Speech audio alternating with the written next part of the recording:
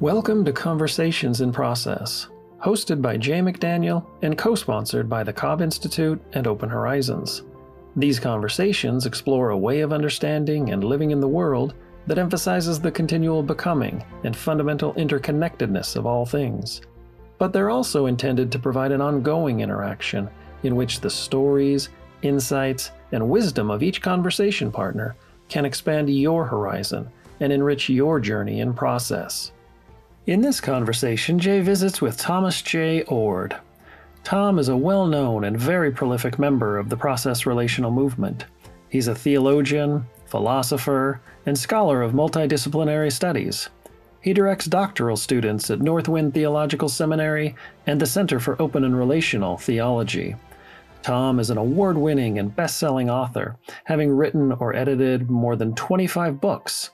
A gifted speaker, he is known for his contributions to research on love, open and relational theology, science and religion, and the implications of freedom and relationships for personal transformation. He's a good friend of the Cobb Institute and Open Horizons, and his life and work truly embody conversations in process. Tom, it's so good to have you here today with us. My pleasure.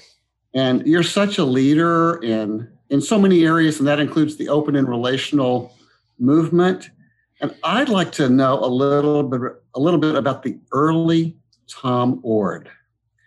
As a child, what influenced you religiously? How were you religious?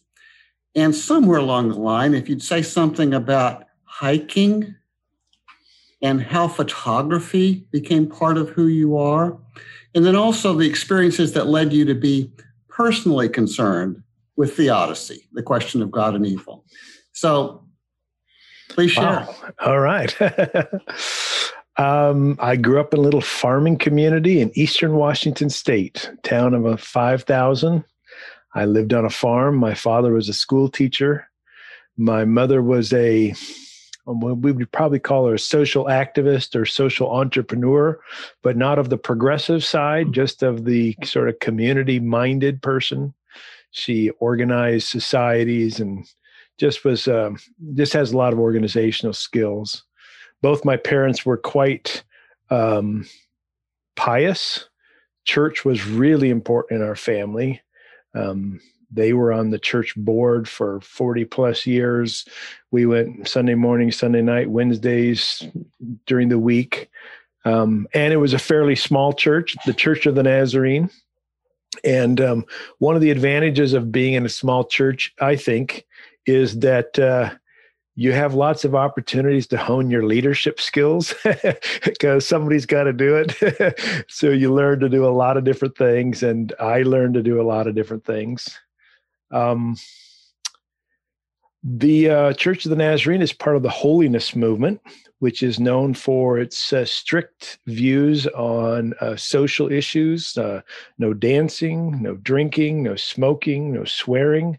A lot of those things have stayed true in my life even today, even though I'm not nearly as strict in the way I think about the world. But that was my community.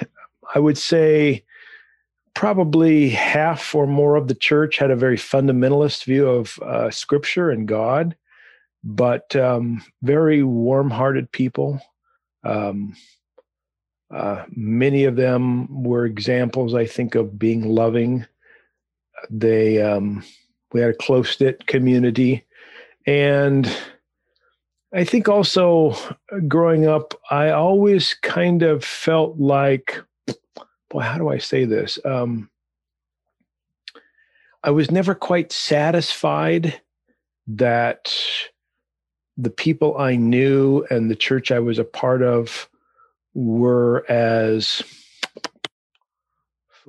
Well, it's going to sound judgmental, but I guess I'll just say it. Never quite satisfying that they were as loving or passionate as they ought to be. You know, we needed to go further and deeper. And my mother was like that. She was always pushing us to to be more deeply committed, to read our Bibles more, to pray. And she would go to faith healing conferences. We went to all kinds of church events, Christian concerts.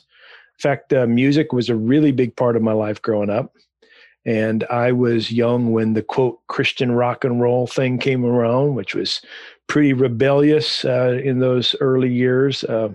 And I received plenty of criticism. So that gives you a little taste of what my life was like. Maybe I'll add one more thing.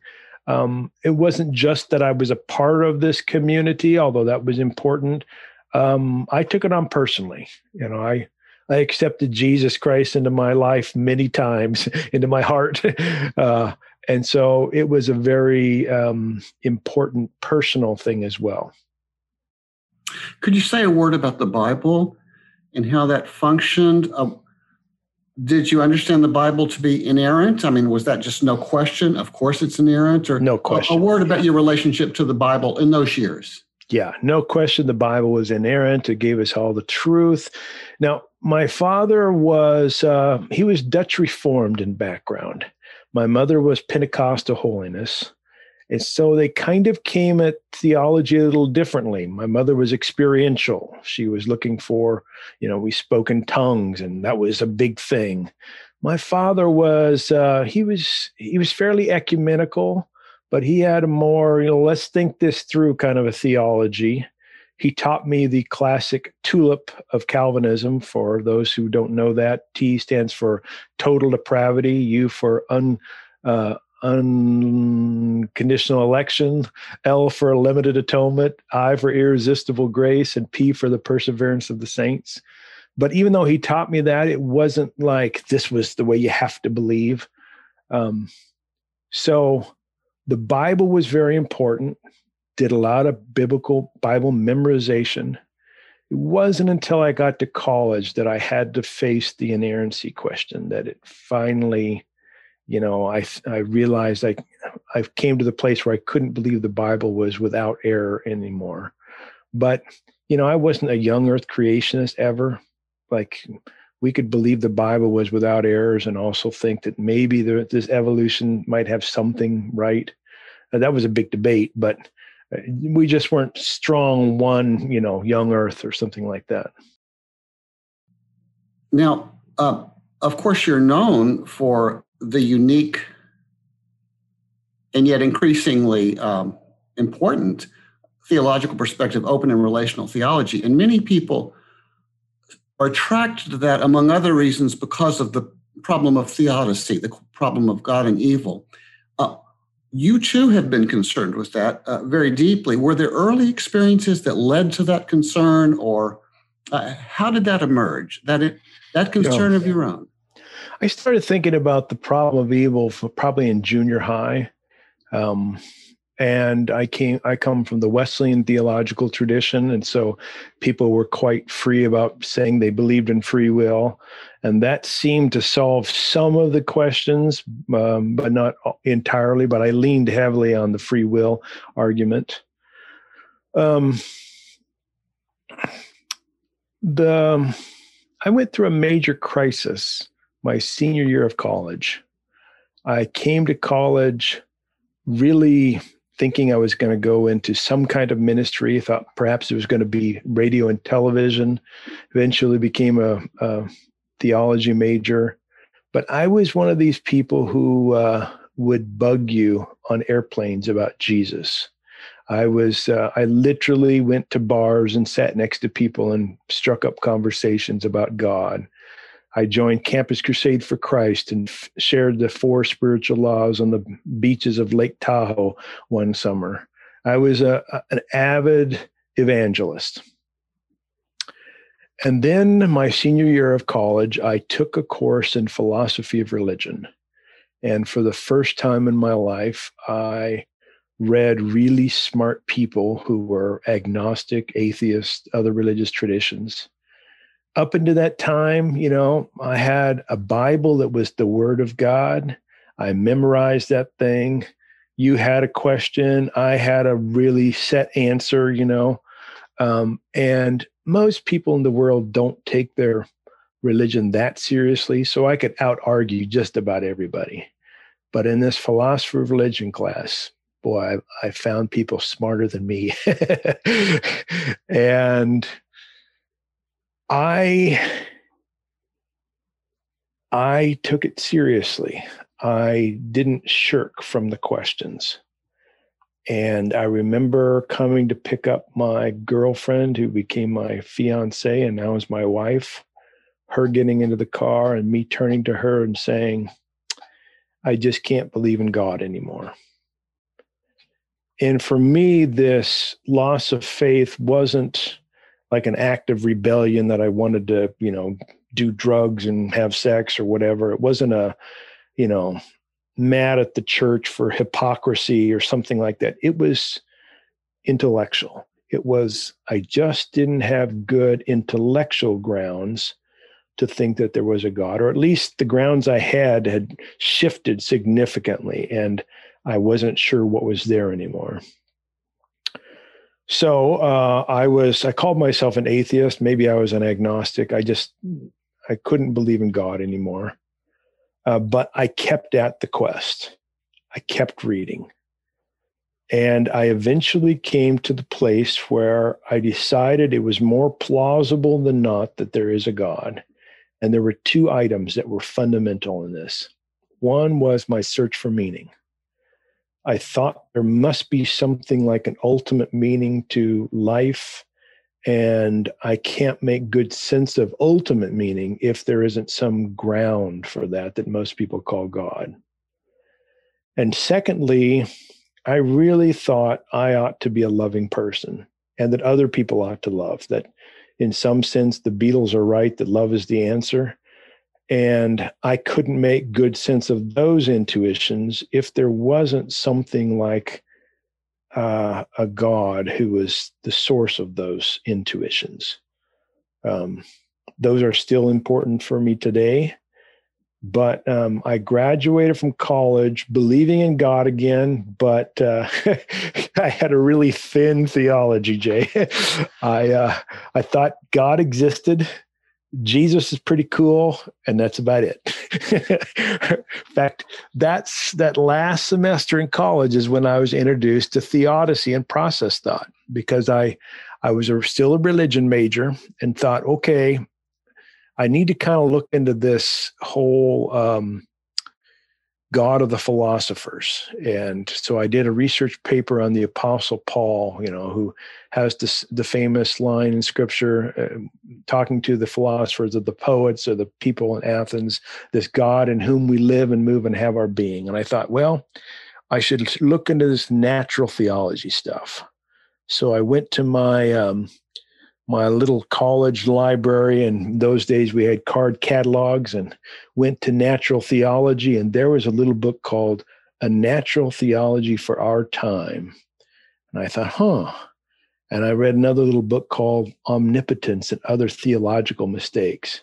I thought, well, this is really wild. I can't pretend to have understood these things, but these ideas from process thinkers kind of got a foothold there. I thought, okay, there might be something there that I need to look into more deeply. Now, I want to turn in that direction very quickly, but I want to go back just a little bit. Okay. One thing that I love about your work and you is I love a side of you that takes hikes. I love a side of you that is visually sensitive and a photographer. I love a side of you that was once in a rock band and briefly in a punk band. Mm-hmm. And from my perspective, I'm going to call that the sacramental side of Thomas Oord. Okay. The earth is sacrament, music is sacrament, etc. Hiking is sacrament. Tom, was that separate from your religious life? I mean, was your religious life one thing, a matter of belief, and those sides of your life parallel but unrelated, or not? Yeah, the photography art side of my visual art side of life, that came later in life. The music was really important earlier on. I remember as a child singing songs with my family in the car on the way to church or on the way to school. My parents weren't that gifted musically, but we gave it all we had. And I never had a good voice, but I really love rock and roll. And so formed some Christian rock and roll bands. But then by college time, I was starting to get disillusioned a little bit with Christian rock. In fact, I was tired of these Christian metal bands that every song was like fighting against the devil and, these swords and all this sort of warfare kind of stuff.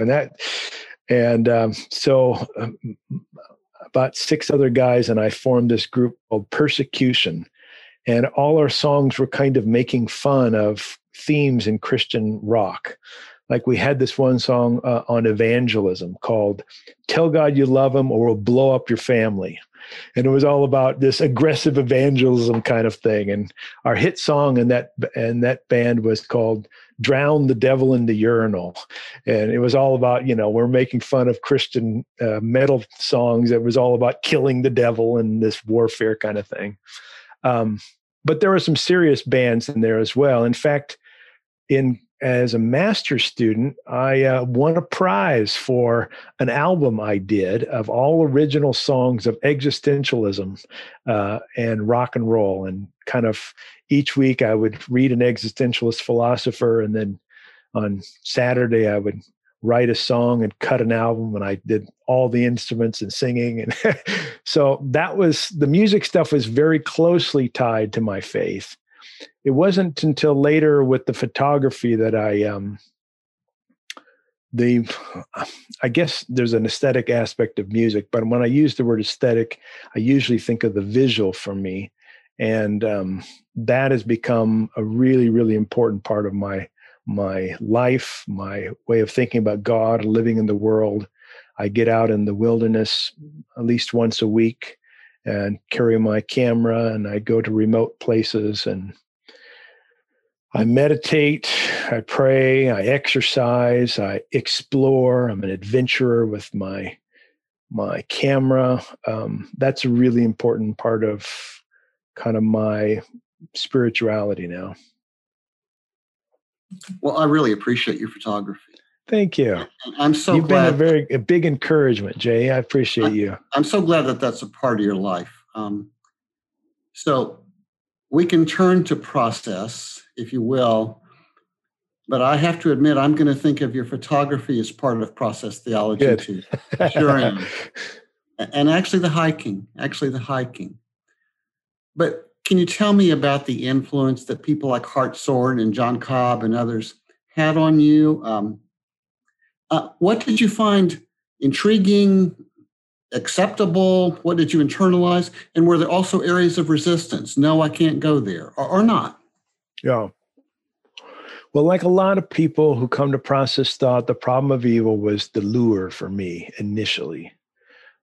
Trying to figure out how I could believe in a loving God and yet there be genuine evils in the world. That kind of drew me in, and then I started sort of branching out, seeing how it could help in my questions about science, my questions about what it means to be a human person, et cetera.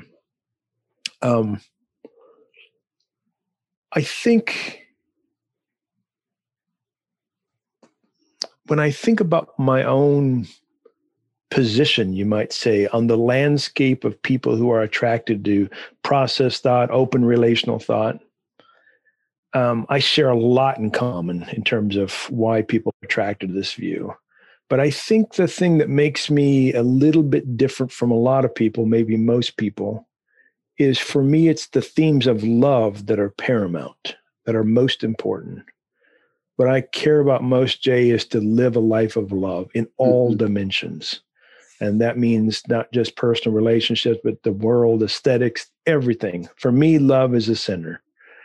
And not only did process thought, open relational thought help me to envision a God who wasn't responsible for failing to stop evil, but it gave me a full framework, a relational framework to think about love as giving and receiving, the world as having inherent or intrinsic values, that love had an element of freedom and agency, so I wasn't a robot. I could go on and on, all the different dimensions that process open relational thought provided for me to help me to make sense conceptually of what I thought were really deep intuitions about love. I eventually came to Claremont to study, and my advisor was David Griffin. And I got attracted to Whiteheadian philosophy and Hartshorne as kind of a secondary, it's kind of a, how should I say that?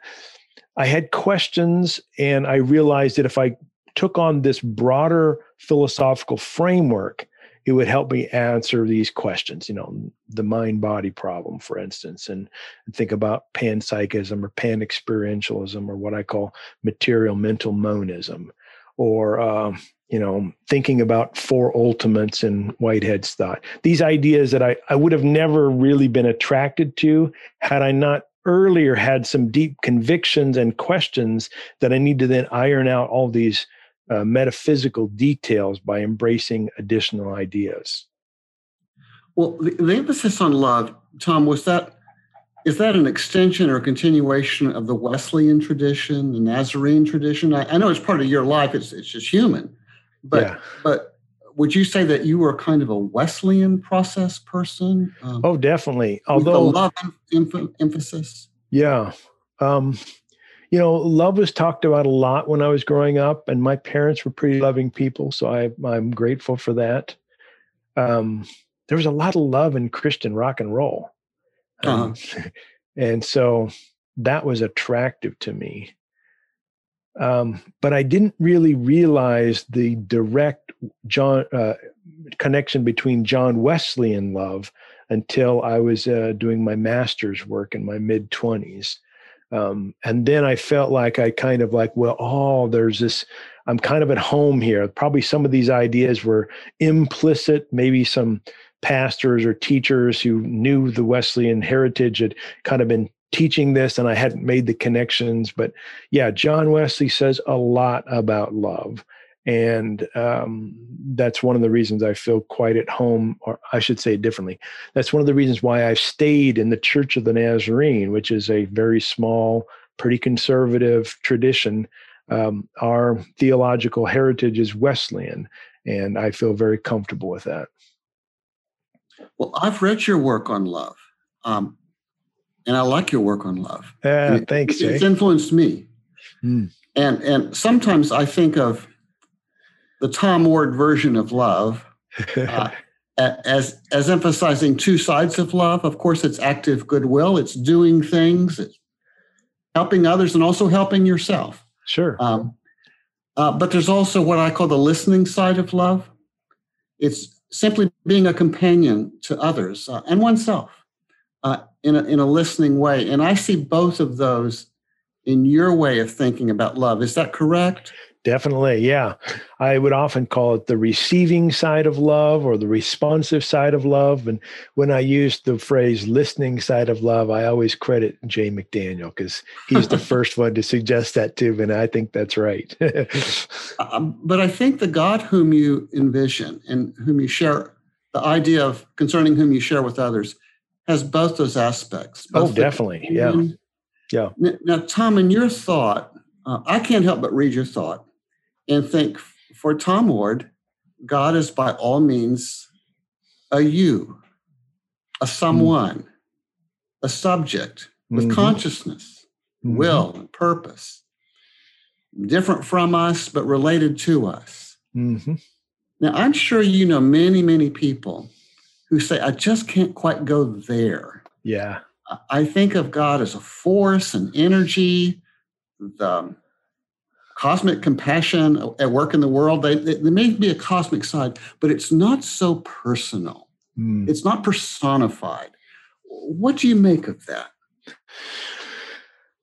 I make of that, when I'm looking at it from an open and relational perspective, as those who don't think of God as personal, as being attracted to the what Whitehead would call the primordial nature of God, what I call God's essence or God's nature, which is in one sense abstract. It's not personal. It's not relational. It's not changing. It's steadfast. It's kind of a force, to use that language you mentioned.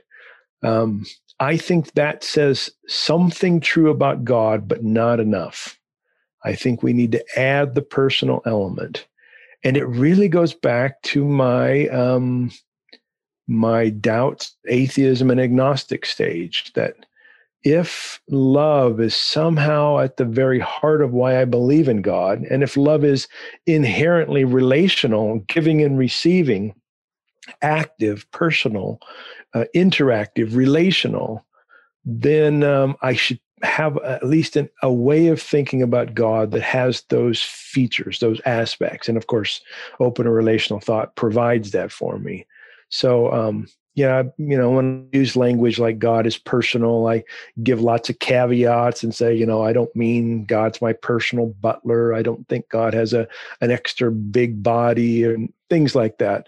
So I make qualifications, but I do think God is relational in the sense of not only acting benevolently toward me, but also receiving my response and then reacting to that. Now, one more question along these lines, Tom. Someone might hear you and say, but he's rendering unto God that which belongs to human life. It's anthropocentric. He's taking, we humans are self-conscious, and he's imagining God like that. That's deeply anthropocentric. I don't think so. I'm not, but I understand that. How do you respond to that? I say some anthropomorphism is inevitable if you're going to have something true to say about God. If you want to go absolute apophatic, if you want to say God is absolutely in no way like us whatsoever, no categories are going to even come close to depicting who God is. If you want to go that whole route, you can. Most people don't do that consistently, though. They'll say that, and then they'll, in the back door, bring in some qualities and characteristics. But I want to say, if you're going to talk about God and mean something by it, have some sort of meat on the bones, then you're going to be anthropomorphic in some sense. So the real question is, what senses of, or what ways is God like us and us like God, and which ways are we different? To use the more classic language, how does God transcend us in some ways, but also immanent like us in other ways? There's an old Portuguese prayer, dear God, I have never believed in you, and I've always loved you. And the person who can say that, prays. Yeah. And senses that there's someone listening. Yeah. And yet, for some reason, intellectually, it doesn't make sense to them. And nonetheless, Tom, I want to turn to people who are attracted to open and relational theology, who read your work, who like so much of what you say, but from their perspective are more traditional and maybe even more liturgical. I have known people, Episcopalians, Catholics, who say, when I worship, the liturgy, the traditional language, it's part of my heart and soul, and it shapes me. It's my devotional language. It's my language. And I think Thomas Oord is asking me to speak a different language. Can't I be part of the open and relational movement, but speak my language? How would you respond?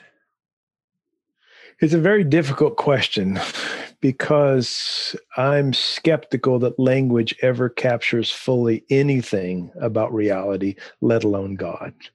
So I think we always need to be humble when we talk about, this language is better than that language. But it's also true that I think language can tell us something about God. So I'm not someone who just, throws language out. There might be some language that's better than others. In terms of liturgy, so much of the liturgy is poetic, aesthetic. And when I keep that in mind, I'm able to sometimes say things that I might not otherwise say, because I sort of believe that this is an aesthetic attempt to talk about the divine. But there's a side of me, and that you know, Jay, that is also wants to be careful about my language and really try to say things I actually believe, probably because of my past, but also my present. I have been hurt by ways of thinking about God, ways of describing God, and I don't want to be guilty of doing some hurting to others. Plus, I found that if I try to be careful with my language and say what I really believe, I sometimes come to new insights that I think are invigorating and prompt me to praise, worship, and thank this God that I might not have come to had I just kind of went along with whatever was on the screen or the paper or whatever, in the service. I suppose also I come from a low church tradition, and in a low church tradition, we have our own aesthetics, but they tend to be a little different, and what's valued tends to be a little different. Somebody gets up and prays spontaneously with conviction. They might say some things that I would shudder at, but the way they pray them, I just feel like, their heart's in the right place. And I might then later talk to them about some other language that I would prefer.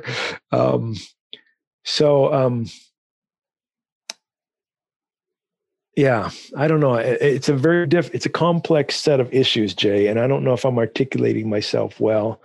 Maybe you're saying a lot of things that I think make sense. And that person that you described that prays from the heart, using words that wouldn't be your own, but you sense an authenticity of their heart. Yeah. In the act of prayer.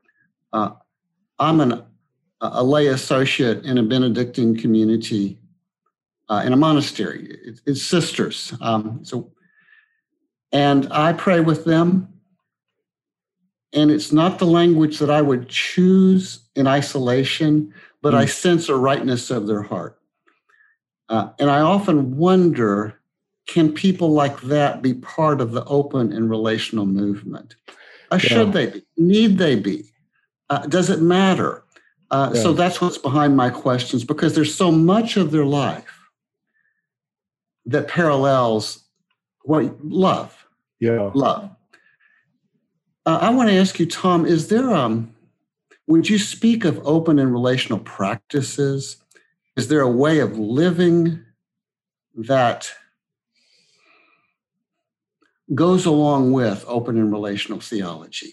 Yeah, there probably is, and there's a lot more to say than what I'm going to say. But the first few things that come to mind, I think open and relational, because it thinks that the future is open and unsettled.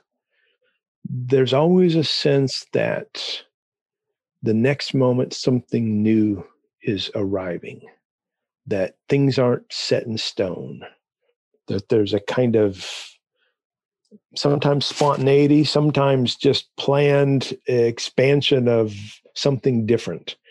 And so that openness to a yet to be decided future, I think it affects so many parts of our lives, but it's kind of a general way of being in the world that many people find very attractive.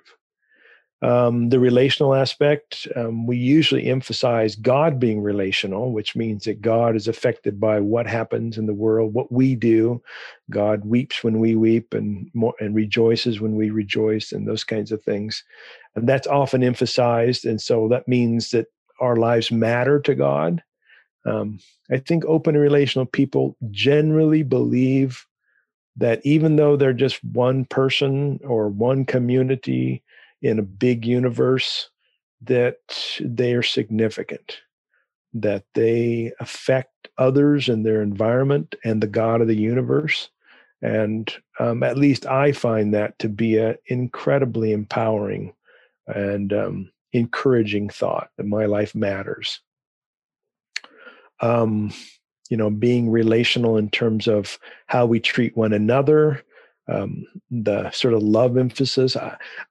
Not everyone talks about love as much as I do, but I do think it surfaces implicitly all over the place in the writings and living of people in an open relational community. So there's some really general responses, Jay. No, that's great. Do you think that God can be surprised? I do, yeah. I think God's surprised, not in the sense of God didn't know it was possible for something to happen, but God can be surprised in the sense that God really thought we might do X and we chose Y instead. Now, I've been reading some of your writings of late, and you do talk about emotions in God. You have for some time. Mm-hmm. Do you think that God can delight in being surprised? I think so. I think God enjoys a good joke. Mm. A well-told joke that has a punchline that God didn't see coming. God gets a kick out of that, I think. I was thinking a little more like, well, I know McDaniel well enough to know he's probably going to do the wrong thing. But what do you know? He did the right thing.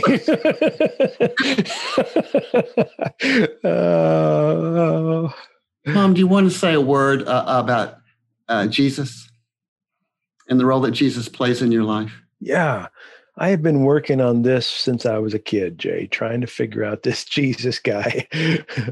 When I was younger, Jesus and God were just interchangeable. The two words meant the same thing in my life. As I got older, I was taught the Trinity and tried to figure that out. That was and is a difficult thing for me to get my head around. Of course, I'm not alone in that. I like to say that Jesus, in my view, gives me the best picture or revelation of the nature of God's love.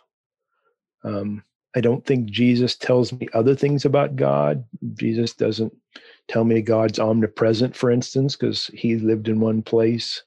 Jesus didn't know everything, so Jesus is not omniscient in the way that I think God is, etc. But I think Jesus is the best revelation, not the only, but the best revelation of a God whose nature is love.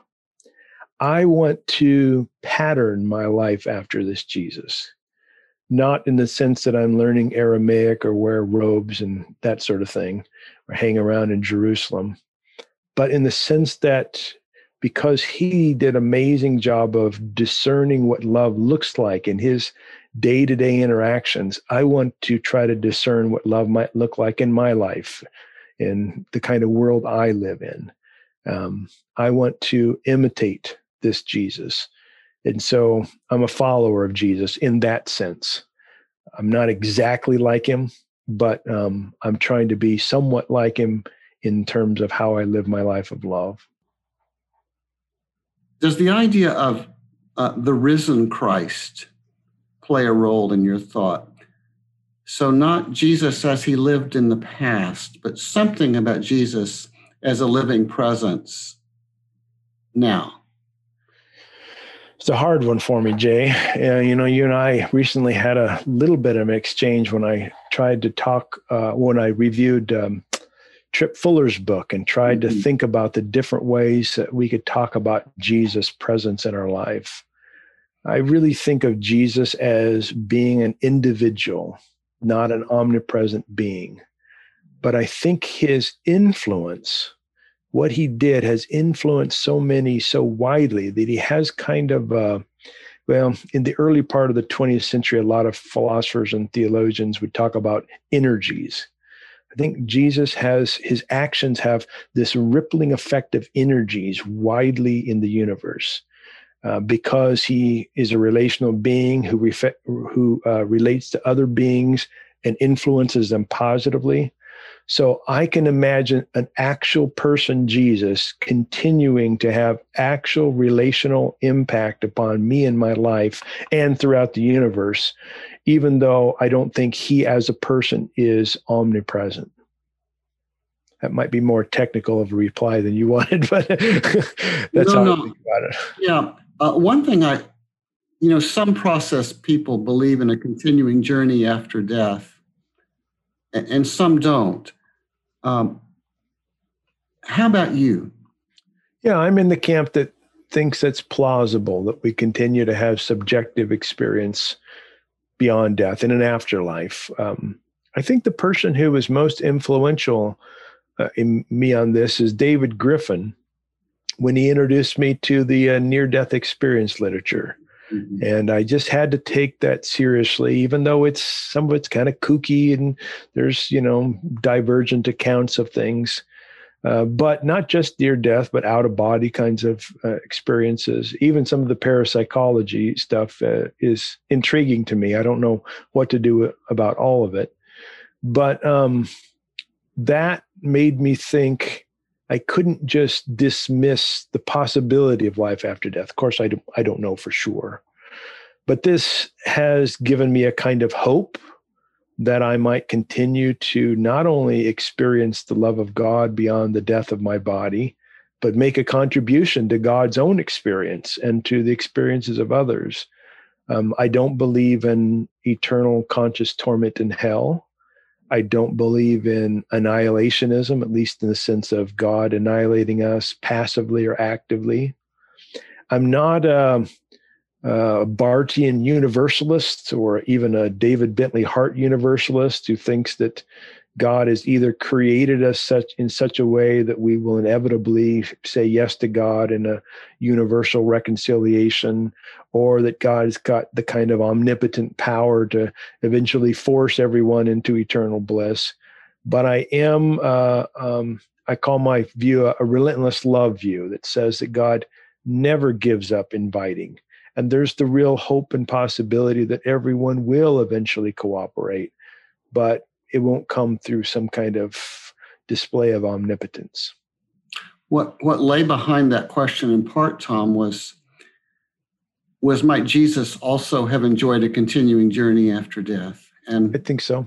One thing that's behind that is when I go to churches. In my instance, I'm thinking of the Black church here.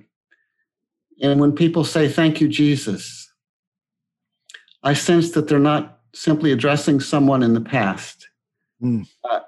They're addressing what feels like a living presence here and now. And so that's made me wonder if there's a continuing journey for Jesus after death, might he be alive in some very important way? Yeah. As a kind of cheerleader, a champion, a co-partner in the luring process. I don't know. Yeah. We might disagree on this one, Jay. I don't know. That's permissible. Yeah, good. I do think Jesus has continuing subjective experience beyond the death of his body in this resurrected kind of life, whatever that looks like, embodied or not. I think one of the things that inclines me away from a universal Jesus who would be able to hear the thank you, Jesus, of the person in Alabama and in Alaska, is part of my own thinking through of my heritage of Satan, the devil. The devil played a really big role in the piety of my youth. And we were fighting the devil left and right and demons left and right. And part of my working through that was beginning to think through the attributes of any particular demonic being. If there's an actual Satan or actual demons, would they be omnipresent? And I don't think they would be. And I kind of apply that logic to Jesus as well. If demons are localized beings, Jesus is probably a localized being. And that means that Yeah, that means that when we pray, not every demon is going to hear the prayer, and Jesus wouldn't hear the prayer. I remember this theory may have arisen out of a sense of frustration as a youth pastor. The church that I was a part of, the pastor required me to get up early on Sunday morning to come to the church and pray at the altar with the elders. And so I would begrudgingly get out of bed and, show up at the altar to pray with these old elders. And this one particular elder he prayed against demons, and he thought they were everywhere. And he also believed in the power of Jesus' name.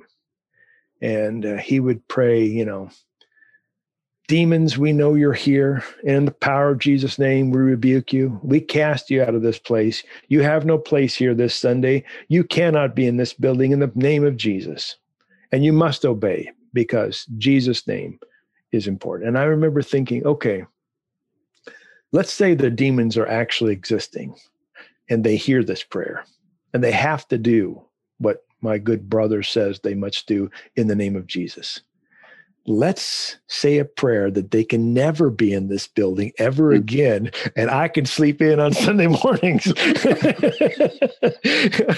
So as part of thinking through the logic of the demonic beings, that made me start wondering about the lack of omnipresence on Jesus' part. Well, that helps me understand. I grew up in the Methodist tradition, and I'm afraid that we were. There were no demons. There was only the good spirits. Who knows? Who knows? Tom, I think that your movement, I call it your movement. It's more than you. But I do think the open and relational movement bears such indebtedness to you. And I'm so glad that you're continuing to be the leader that you are. Can you say a word about your hopes, your aspirations for this movement? Yeah. If you don't mind, I'd like to give a little history of kind of where things have been. So given the background that I've been sharing with you and others who are listening or watching this show, you would understand that my attraction to process thought as a college student, seminarian later, would be something looked at with great suspicion amongst other theologians in my tradition, amongst the leadership. Process thought is thought of as liberal. And of course, no one wants to be liberal in my tradition. That's anathema. 99% of people who had heard of process thought in my tradition had misunderstandings about what it was, but they knew it was liberal, and that was bad. So for a while, I did my darndest to try to educate people. And some of them listened, some of them probably weren't. I don't mean to sound elitist, but some of them weren't intellectually capable of getting their heads around the nuances of this. And I thought to myself, there's lots of fruit in this process tradition that these people would just embrace if they just had a different label. That stupid word process becomes such an obstacle for them. About this time, Clark Pinnock, John Sanders, Richard Rice, William Hasker, and Dave Basinger came out with a book called The Openness of God, 1994. These guys are solid evangelicals. These guys are on our team.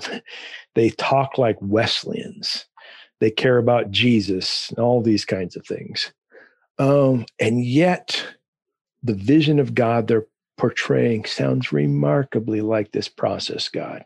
They themselves are going out of their way to distance themselves from process thought because they know the political implications of being associated with those liberals. So they are saying, no, we're not process. We have an omnipotent God and all these kinds of things. And some of these distinctions were real, but others of them, I think, were more positioning than real substantive. Near the end of the 1990s, I'm a student at Claremont, and John Cobb invites these 5 guys that I mentioned, as well as a number of other people, to come and have this conference with the openness and process people in Claremont. And he invited me to be a part of this. And I was, really honored to do this. And there were 30 or 40 people. It was a pretty good sized crowd.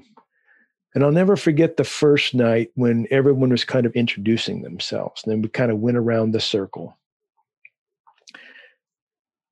Process person after process person talked about having a background that was either evangelical or pietistically conservative, and shared testimonies about feeling like they had to leave that tradition in order to embrace process thought.